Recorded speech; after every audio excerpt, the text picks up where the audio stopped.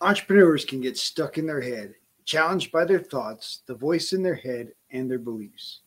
We chat with successful entrepreneurs who share their journey and the lessons learned along the way. The Add Value to Entrepreneurs podcast is edutaining, leaving you with actionable advice to transform your life and create a thriving business that aligns with your values and goals.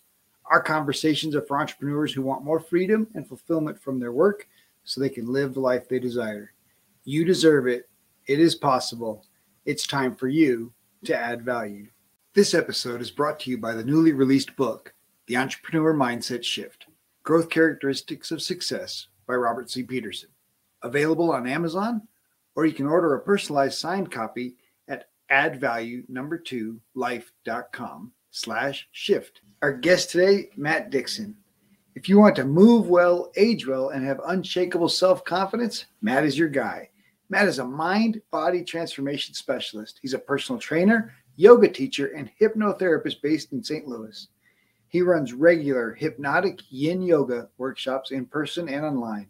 Matt Dickson and I discuss the importance of language and the power we have to change the meaning of a story without trying to change the facts. We really dig into meeting ourselves with compassion. Self-belief and self-care are valuable tools for entrepreneurs to keep moving forward. Well, Matt, welcome to the show. I sure appreciate you taking the time today to join us, and just look forward to learning a bunch of stuff. Thank you. I feel exactly the same way. So typically start each show, just a quick explanation of your background and what made you decide to leap into entrepreneurship. Oh, geez. Well, gosh, my dad was a car dealer, and my mom owned a maternity store. So as far as entrepreneurship, that would be how I was exposed to it. I've never been one to like being told what to do. I wonder if it's because I never saw my parents having to, having to tell them what to do.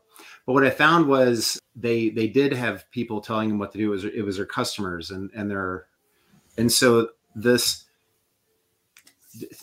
whole idea that you don't have a boss is a myth. So that's one thing. That's one thing I've learned a long time ago. But I'm a personal trainer by trade, and I've been a personal trainer by about 15 years. And then I became a yoga teacher about 2-3 years ago. I got my first hypnotherapy certification in 2019. Nice. And so, yeah, and here we are. Nice. Well, so you mentioned a couple things in there. The idea that you don't have a boss, right? That's kind of the misnomer for a young entrepreneur who thinks, well, I can't work for anybody else. I'll just work for myself. And and now, I mean, certainly it's possible, but you're still going to have bosses, and they're bosses that pay you the same way that your regular boss would. Yeah. So yeah, that's the challenge, I think, for many is they become entrepreneurs, obviously with the wrong motivation, but really all they end up doing is owning their job, and they have a terrible boss. Yeah. I started my training career at Gold's Gym. And when I left Gold's Gym in 2014, I went to work for just a really amazing couple, Nick and Nicole Dudas, who opened their own studio. What's so amazing about them is what they got going at such a young age. I think at the time, Nick was 29 and Nicole was maybe 32, maybe, or something like that. They were young to have such a beautiful place and everything. But anyway, that place is and we're independent contractors, and that place is as close to the best of both worlds as you can imagine, because there's zero restrictions on me or anybody else, whomever, the trainers there. But there's no, if the toilet blows up, it's not my problem. So it's kind of the best of both worlds. It's I don't really know what being your own boss really means, other than I guess you can't get fired. That's a huge plus. You know? Well, maybe there's some of us that probably should fire our boss. But one of the challenges, I think, especially for entrepreneurs, is obviously that transition, right? That there's a self discipline required. I mean, even as an independent contractor, right? Could be a car salesman working for a car dealer. You could be a yoga instructor, or personal trainer working for a gym. But really, you're independent. You're independently getting your clients. You're independently getting paid. Yep. So what's been a useful tool for you in attracting clients? It's interesting. It's actually what Lori is teaching us. If I were to say what it is now, I would say it's social media presence. In the beginning, before social media, I wasn't in business for myself, so that's pretty irrelevant. So I would say it's social media presence. I used to take videos of my clients. I do a lot of boxing training with them, and I would take videos of them, working mitts and just cool stuff like that. And it got so much feedback. It got so much attention, and really, really, really good attention. And that brought me lots of people. I was getting, tagged in things, and the videos were getting shared. And I wasn't even really in the videos. I kept myself out. In fact, I even stopped speaking in them because I didn't like the way my voice sounded. And I began to think this is I'm just sharing the same stuff over and over again. It's one of my awesome, mommy clients throwing good weight around and hitting the bag and everything. And I thought, someone's going to get, people are going to get tired of this. And I was at a class reunion, and then a bunch of my classmates were telling me that they were following me. They weren't commenting, but they were following me. And one of them even said, "Please don't ever stop doing that. That's so inspirational." I thought, wow, that's really impactful, So I think in today's day and age, it has to be social media presence. My dad would have said to go knock on doors, and yeah, he was something else. Yeah, that's we've actually made quite a transition from door knocking to social media. Not that one's any easier than the other, but you get to stay at home and muddle through social media. That's the case.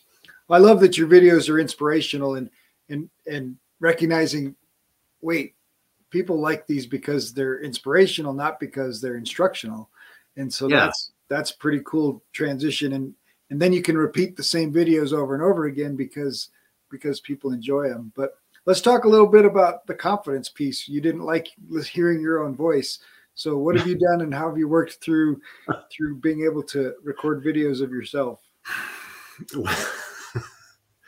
It's the weirdest thing, Robert. So most of my clients they pretty much have always been, mommies. And so, I would say things like, "Good job. Keep your hands up. Ooh, good punch," or "Great swing. Good, moving a lot of weight there. Good job." And then, because it's a long, long time ago, I actually sold vacuum cleaners door to door. And what I learned was, because of my size, to make myself as non-threatening as possible when I was knocking on doors.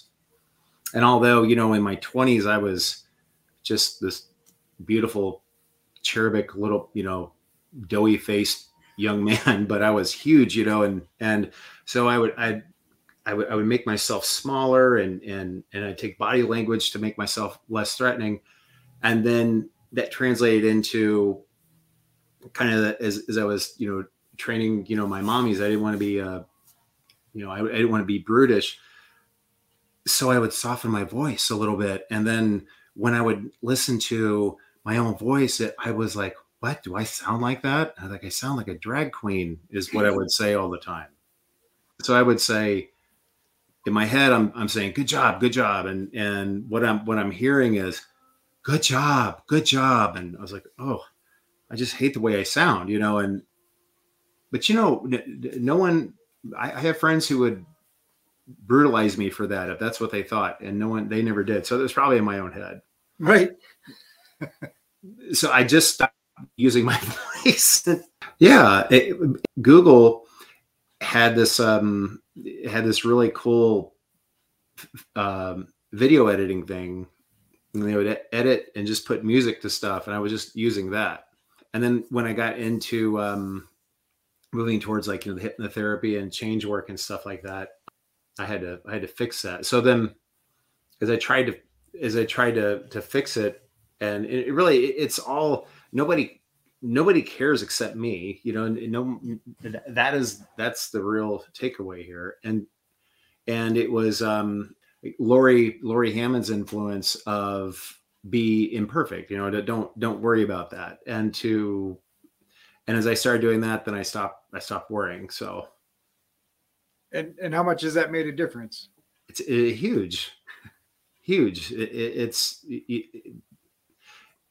There've been, I would, I'd want to do a live, or I'd want to record something for, my Facebook group, and it would take me an hour and a half to record a 2-3 minute thing, because I'm nitpicking it, and I'd love to have that time back. I mean, if there's one piece of advice I would give anybody on anything, it's to just take your step and do it, and be okay with being not so great. Yeah. Well, there's two pieces in that, right? First is making assumptions about what other people think. Yeah. But yeah.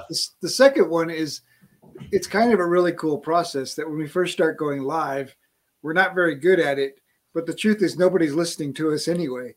And by the time we start to build up some audience and build up some traction, we actually start to get pretty good at it. And the two kind of come together pretty neatly. Yeah. So exactly. Exactly. And yeah, I totally agree. So let's talk a little bit about this transition into learning NLP and hypnotherapy, and how has that helped in your coaching business and just in your personal growth journey? It's huge. So again, my dad was a car dealer, right? And he was a good one, a Cadillac Olds, Toyota, and he came up from nothing, literally raised on a sharecropping farm and partially on a Cherokee reservation, had nothing. And he was always about self-improvement. And I had so many books that were his books, like Think and Grow Rich, and The Power of Positive Thinking, and Win Friends and Influence People. Norman Vincent Peale, is that The Power of Positive Thinking? Yep. Yeah. Okay. And then anybody else, Brian Tracy and all that stuff. And so I got into that just kind of ad nauseum, and then sales books as I became a car salesman for him, when I was in high school. And I've always been interested in hypnosis. I've always thought it was really, really, really interesting. And it wasn't until probably 3-4, maybe 4 years ago, when I learned from listening to a podcast that persuasion, hypnosis is basically persuasion. And the person was talking about as a great hypnotist was essentially just a salesman. And I thought, what is that? What that is? And so I looked into it, and then what happened was, in my training business and my yoga teaching and coaching and things like that, I had better words for people. So somebody would say, I would hear this all the time, I'm fat. Almost all my clients would say that. And you'd be shocked at, the person who was sitting, across from me who was saying that would pinch, just the tiniest bit on their on their belly, and it would be like this much. And they'd say, what about this? What about this? And I would say, well, that's stupid. You're not fat, and then it's not effective, nobody likes. Well, now they're fat and stupid. Exactly. And I was always good at saying something with humor, but still words, words matter. So what I learned from all that was, choose the right words, listen to the people talk, which has always been a thing, in sales, as it were, is listen more than you talk. But when you listen to someone talk, you hear what words they use. And then when people talk, they're telling you how to effectively communicate with them, which is in NLP is rapport building. So that's been huge with that. And then the techniques of like NLP of like, mapping across, things from like to dislike, reframing. The meta model has been enormous. I guess should I explain reframing or? Sure.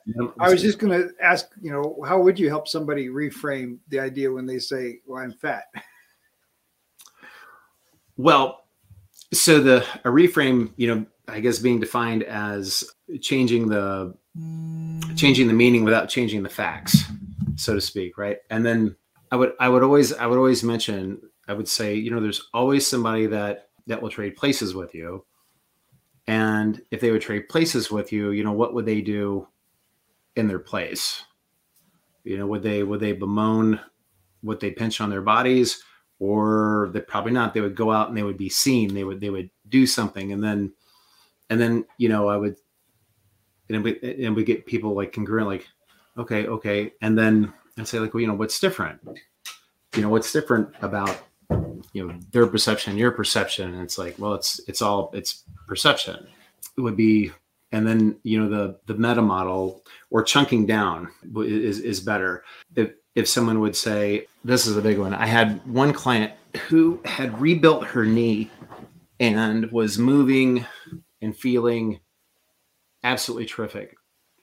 And she was so happy with herself and so proud of herself and was hearing great things and feeling great things. And she came in one day and she said, I've got to get my diet under control. So, okay. And I got to get this weight off. And it just hadn't come up before. And so I said, get this weight off. And then she said, yeah, I got to lose 30 pounds. And she didn't really have 30 pounds to lose. And I said, okay. And this is something I learned in NLP and I've been chunking down. I said, for what purpose? And she said, because it's time for it to come off. I said, okay, for what purpose? Because I've always wanted to, weigh I think it was 130. And I never have. I'd say, okay, you want to weigh 130? Yes. For what purpose? Well, I'm bigger than all my girlfriends in pictures. I'm the biggest one. I said, okay, so you want to lose 30 pounds so you can, because I'm the biggest one. And I said, of my girlfriends. And I said, so you want to lose 30 pounds because you want to take up less space than your girlfriends. And then it's not to say it like in a sarcastic way. I was like, because you want to take up less space than your girlfriends. And when I said it that way, like, okay, I get it. And then the shift in her face was just like, oh, thank you. Yeah, you're right. And that was it. So before learning those skills, it would have been me not arguing with her, but disputing her, disputing. And nobody likes to be disputed. Nobody likes that. It's because the implication is always that they're wrong or they don't know what they're talking about, even if it's said in a loving and happy and fun way. Like like guys do to each other, you know. So that's been so helpful.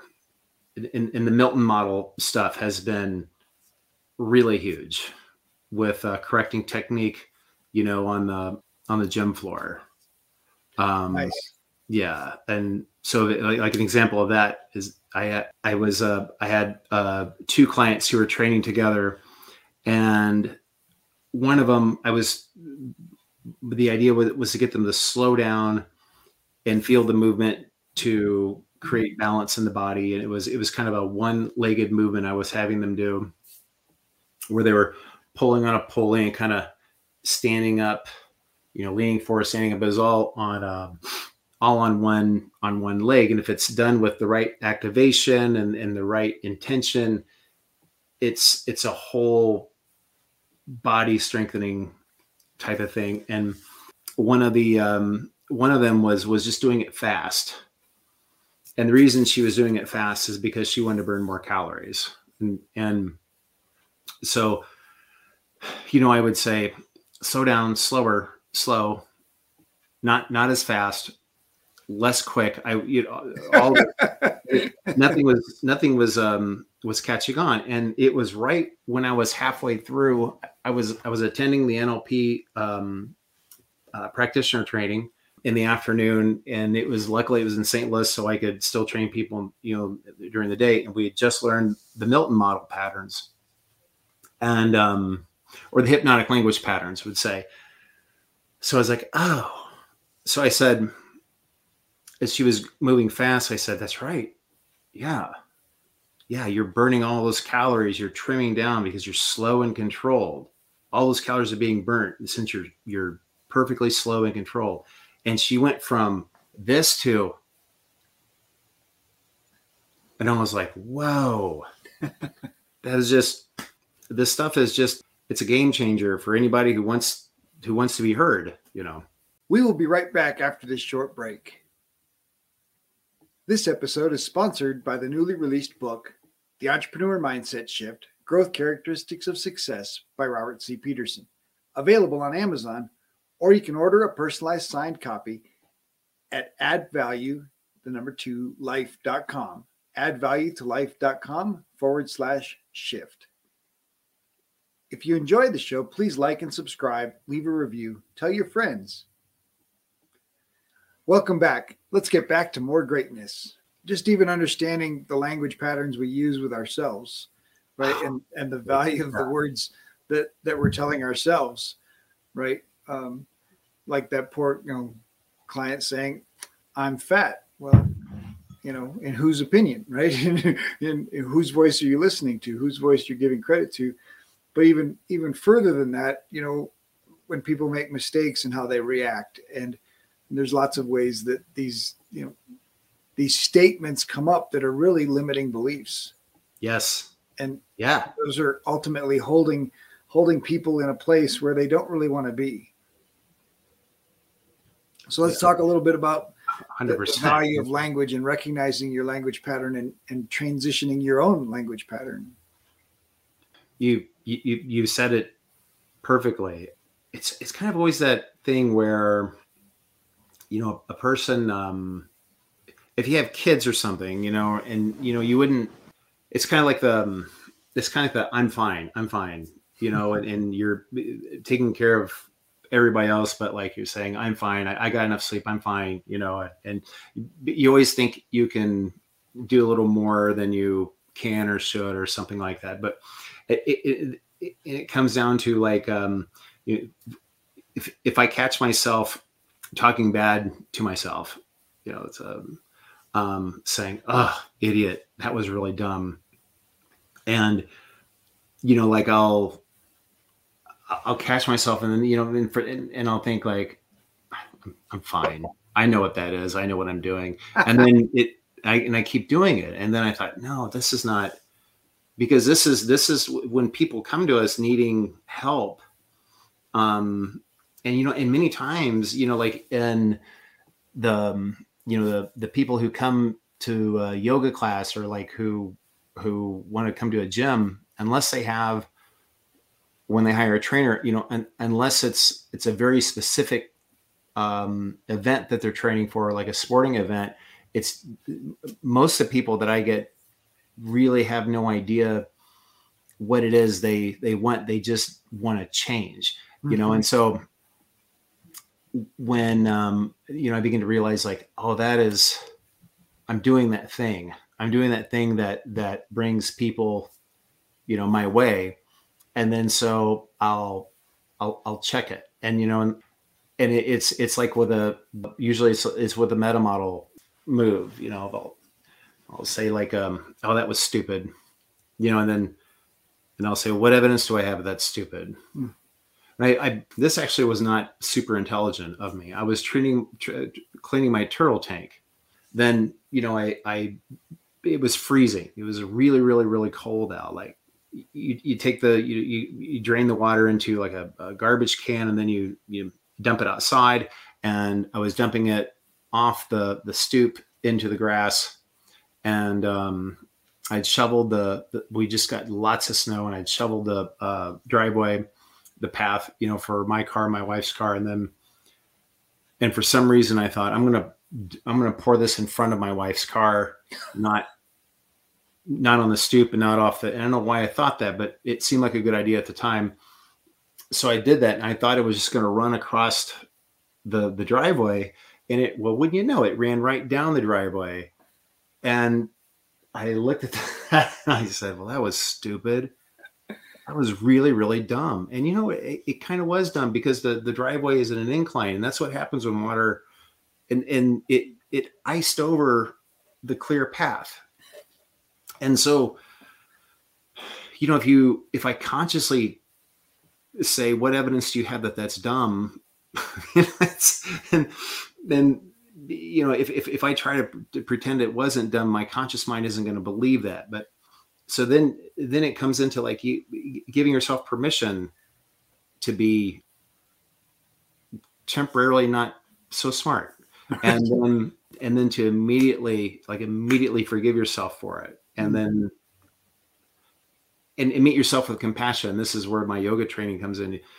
Meet yourself with the same compassion that you would meet somebody on the mat who comes in with achy wrists, and they're trying to do something their body's not ready for, because they want to prove something to themselves. And so and then they'll start to, oh, I can't believe that was so dumb of me to try to come up in the downward facing dog when I have the carpal tunnel, and now I can't do anything for a long time. And so you were in the moment, you wanted to, nobody does anything because they consciously want to make their current situation worse. It was just a sidetrack, and it happens to everybody. Yeah. There's a few things in there.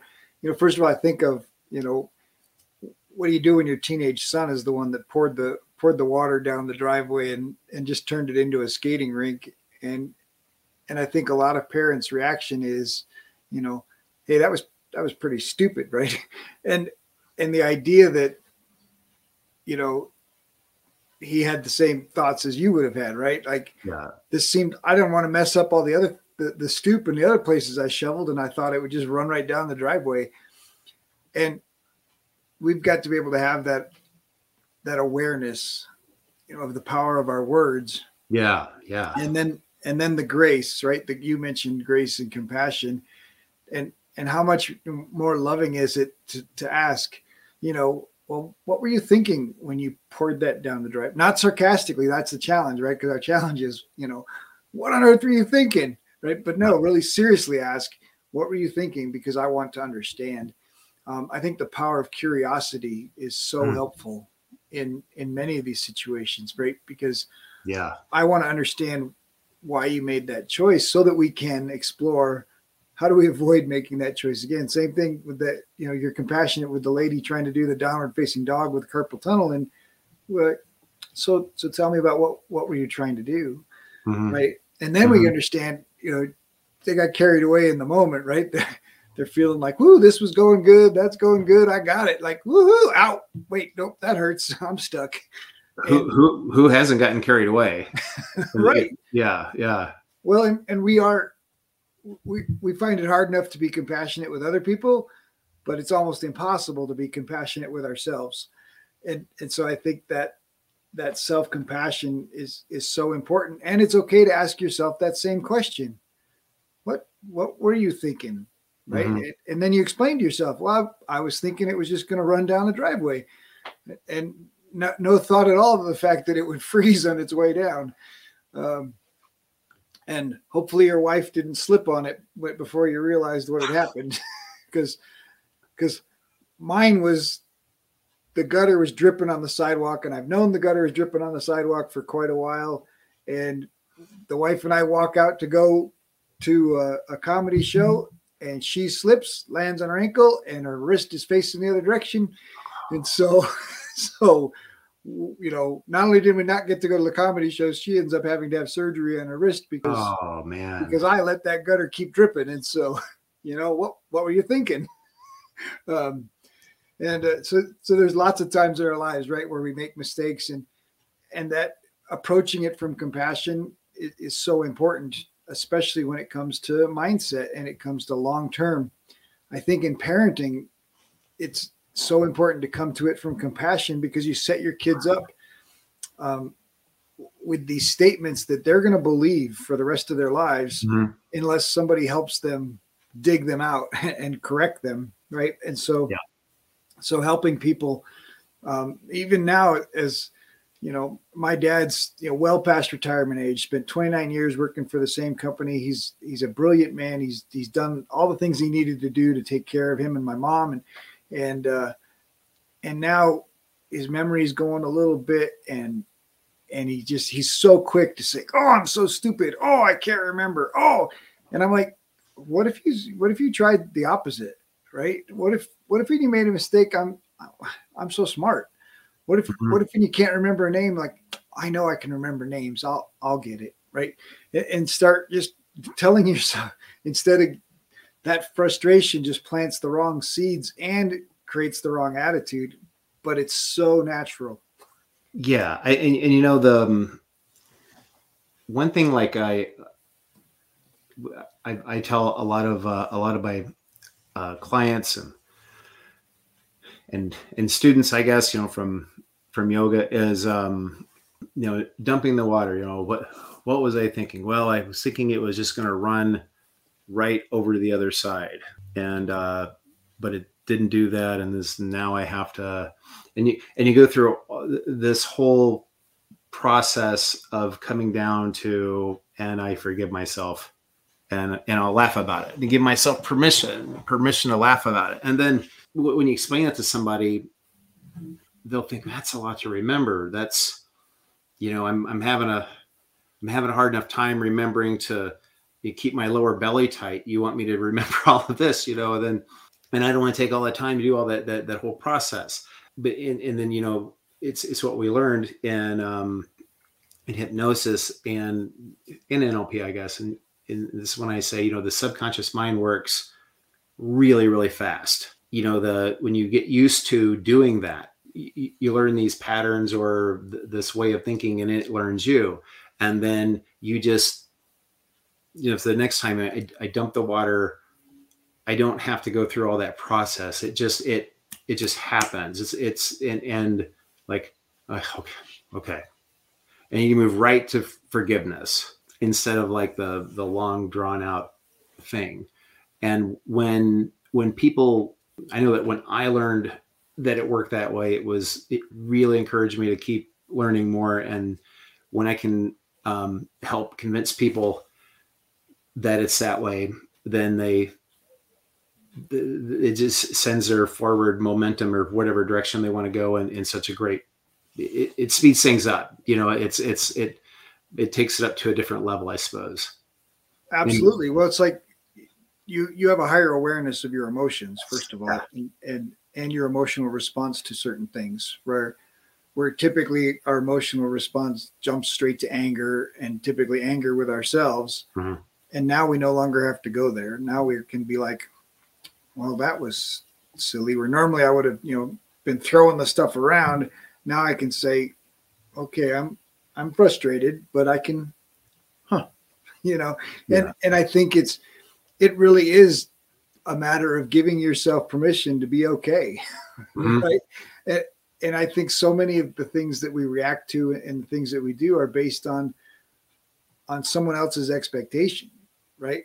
Like Yes. if I'd have poured the water down the driveway, the voice in my head would have been my dad's. It would have been, well, that was so stupid. It would have been my dad's voice, because that's the voice I was used to telling me that I'd done something stupid. And he's usually right most of the time. Yeah. But of course, our brain takes that and says, oh, you're so stupid, and files that away in the you're so stupid file. And we start filling that folder up instead of Love that metaphor. understanding that emotion and understanding a mistake, and then forgiving ourselves and not allowing ourselves to put it into that folder and keep a hold of it. Right. Exactly. And the folder files, and it's just, I think of like updating. It's time to update those files. Absolutely. Yeah.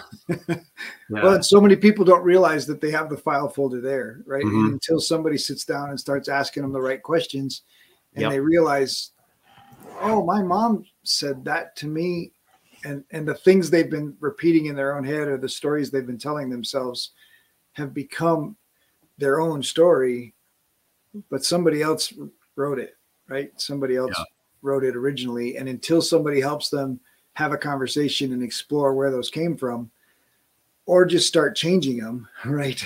Intentionally saying, well, I'm not going to tell that story anymore, right? You talked about changing the meaning without changing the facts.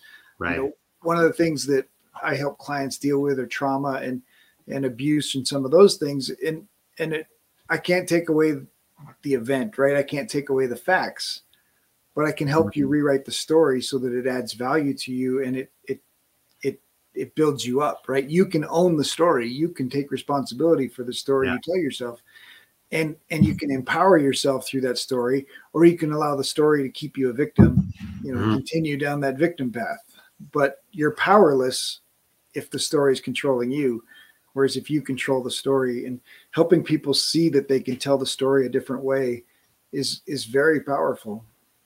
Being at cause. Yeah, absolutely. Yeah. So, we're not effects. We were not created to be effects. Right. Yeah. We are creative, causative beings. Yeah. I used to know them by number as I learned them, but one of the tenets of NLP is to be at cause for everything, no matter how bad it is. You can always be at cause for how you're reacting to it, or how you're dealing with it. But yeah, I agree with that. Yeah. So let's talk a little bit about character obviously as a coach, you've had a pretty long journey of personal development, recognizing, your dad's, Think and Grow Rich and Power of Positive Thinking. And really a lot of those are character development books. But how important is your character as a coach, as a leader? So it's one of those things where where you could just answer it's everything. Like when I was before I became a trainer, I used to I played in a band for a little while, and part of my playing in a band was going out and seeing bands, which I consider that to be networking. There you go. And I would get, I would drink, and when I drank back then, I would smoke, socially. And I had a job where I could roll in and play behind the lines, so to speak, for up until maybe, rolling at 7 and kind of hide until 10. And then when I became a trainer, I couldn't do that. I couldn't, because if I had a 6 a.m. appointment or had a 7 a.m. appointment, that was a person there who was there to improve themselves. And this was something so new to me at the time, was like, people were happy to see me, and they were excited, and, and they by virtue of hiring me, they looked up to me, and I began to notice like, okay, well, one time I came in not my best. I wasn't hungover. I was having a good time, and I knew I better go home. Like, no, I'm loving this band. I'm going to stay and I'll be all right. And I just went into that old pattern. And then when my client was there, I was like, oh man, I felt terrible. So that never happened again. And so when I changed my identity, from a guy who hated his job and played in a band to a personal trainer, when to me it was a career move. It wasn't a stepping stone into something else. I was a career trainer. I was there. That was going to be it for me. That's what I was going to do for the rest of my life. I just was like, whoa, this is awful. This is just absolutely awful. This is bad character, essentially. And that went into things like not parking my car close, to the door, because I just felt their eyes on me, and what would that say about me? And then I never wanted anybody to point at me doing, when I was and I'm not talking about like circumstances put me in a place where I was sitting in front of I don't know, like a chocolate cake in a keg or something. But I had, I'm talking about like consciously not caring but hey, I'm off the clock, that kind of thing, which that's really what I'm talking about. And it would mortify me to think that I would ever be in that situation. And then one of my clients would see me and say, hey, this is the guy who's got me in such good shape. There's my yoga teacher flipping out over there, over something, and then having, that person be embarrassed by me. It would embarrass them because it would reflect on them because maybe this whole story I created in my head, and was like would the people say, oh my God, that's the guy you're trusting with your transformation, so I was always very conscious of it. My dad didn't go anywhere that he didn't wear a tie. I think it was a little over the top, to be honest, but it was generational too. Like it really was. Yeah. We would go out to eat, and I'm from Quincy, Illinois, it's a little town, and you didn't have to wear a tie. I had to wear a tie to the airport every time I got on a plane. But he was in character, right, all the time, because yes. he recognized that I could run into anybody that bought a car from me, and I want to be the same man at the airport as I am at the car dealership. And so I appreciate your authenticity with sharing your personal story and the recognition of I'm not showing up as my best self if I spend the night out partying and instead of, having a routine that protects me and serves me and my body well. And of course, then I'm not being a good example for my clients either. Right. And so I can show up better for my clients. You mentioned identity and making that identity shift. And so I appreciate that identity shift from a guy who hated his job to I'm a trainer responsible for helping these people. That's a huge shift. And when you make that at the identity level, it gives you permission to make those lifestyle changes that match your identity, right? So you're congruent with who you want to be. Yes, that's 100%. Right. I feel like I just rambled on, and then you summarized everything I said perfectly. That's what we're here for. So let's talk about that transition of, and I hope this was a part of that transition, but really I think one of the powerful tools in transitioning our mindset from where we are to where we want to be is gratitude. Oh, yeah. How has gratitude served you in your transition? It's been the key thing in any time I've made a big change in my life. Has all been centered, gratitude. When I say change, I mean like any success, any measurable success where it looks like the stars are aligning and all that stuff. Like it's just magic. It's the one key thing has just been gratitude. And so, yeah, I mean, the last example of that was, gosh, there's been a lot, but like the one that's coming up is when I started I started getting into yoga, and then when I got into yoga, my body was I was very strong and in really good shape, and I was tight.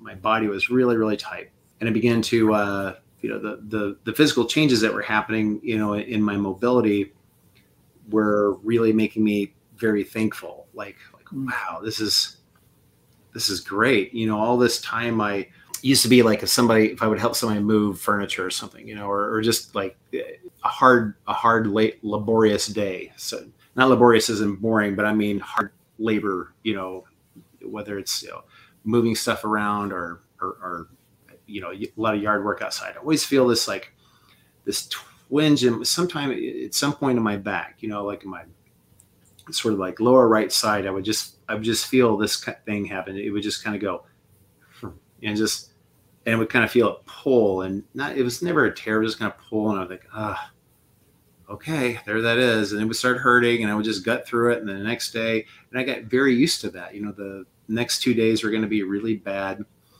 And I was actually helping my first yoga teacher was moving. They were moving to Arkansas, and I was helping them move. It was all the strength I already had, but then I had the mobility along with it. And I was like, and I air quoting, superhuman in my own perception, because I was light on my feet. I was darting up and down the stairs. I was carrying things, and nothing was hurt in my body. And I was just constantly just so thankful for that. Nice. And yeah. And then I began meeting really nice people, and I was constantly thankful for that.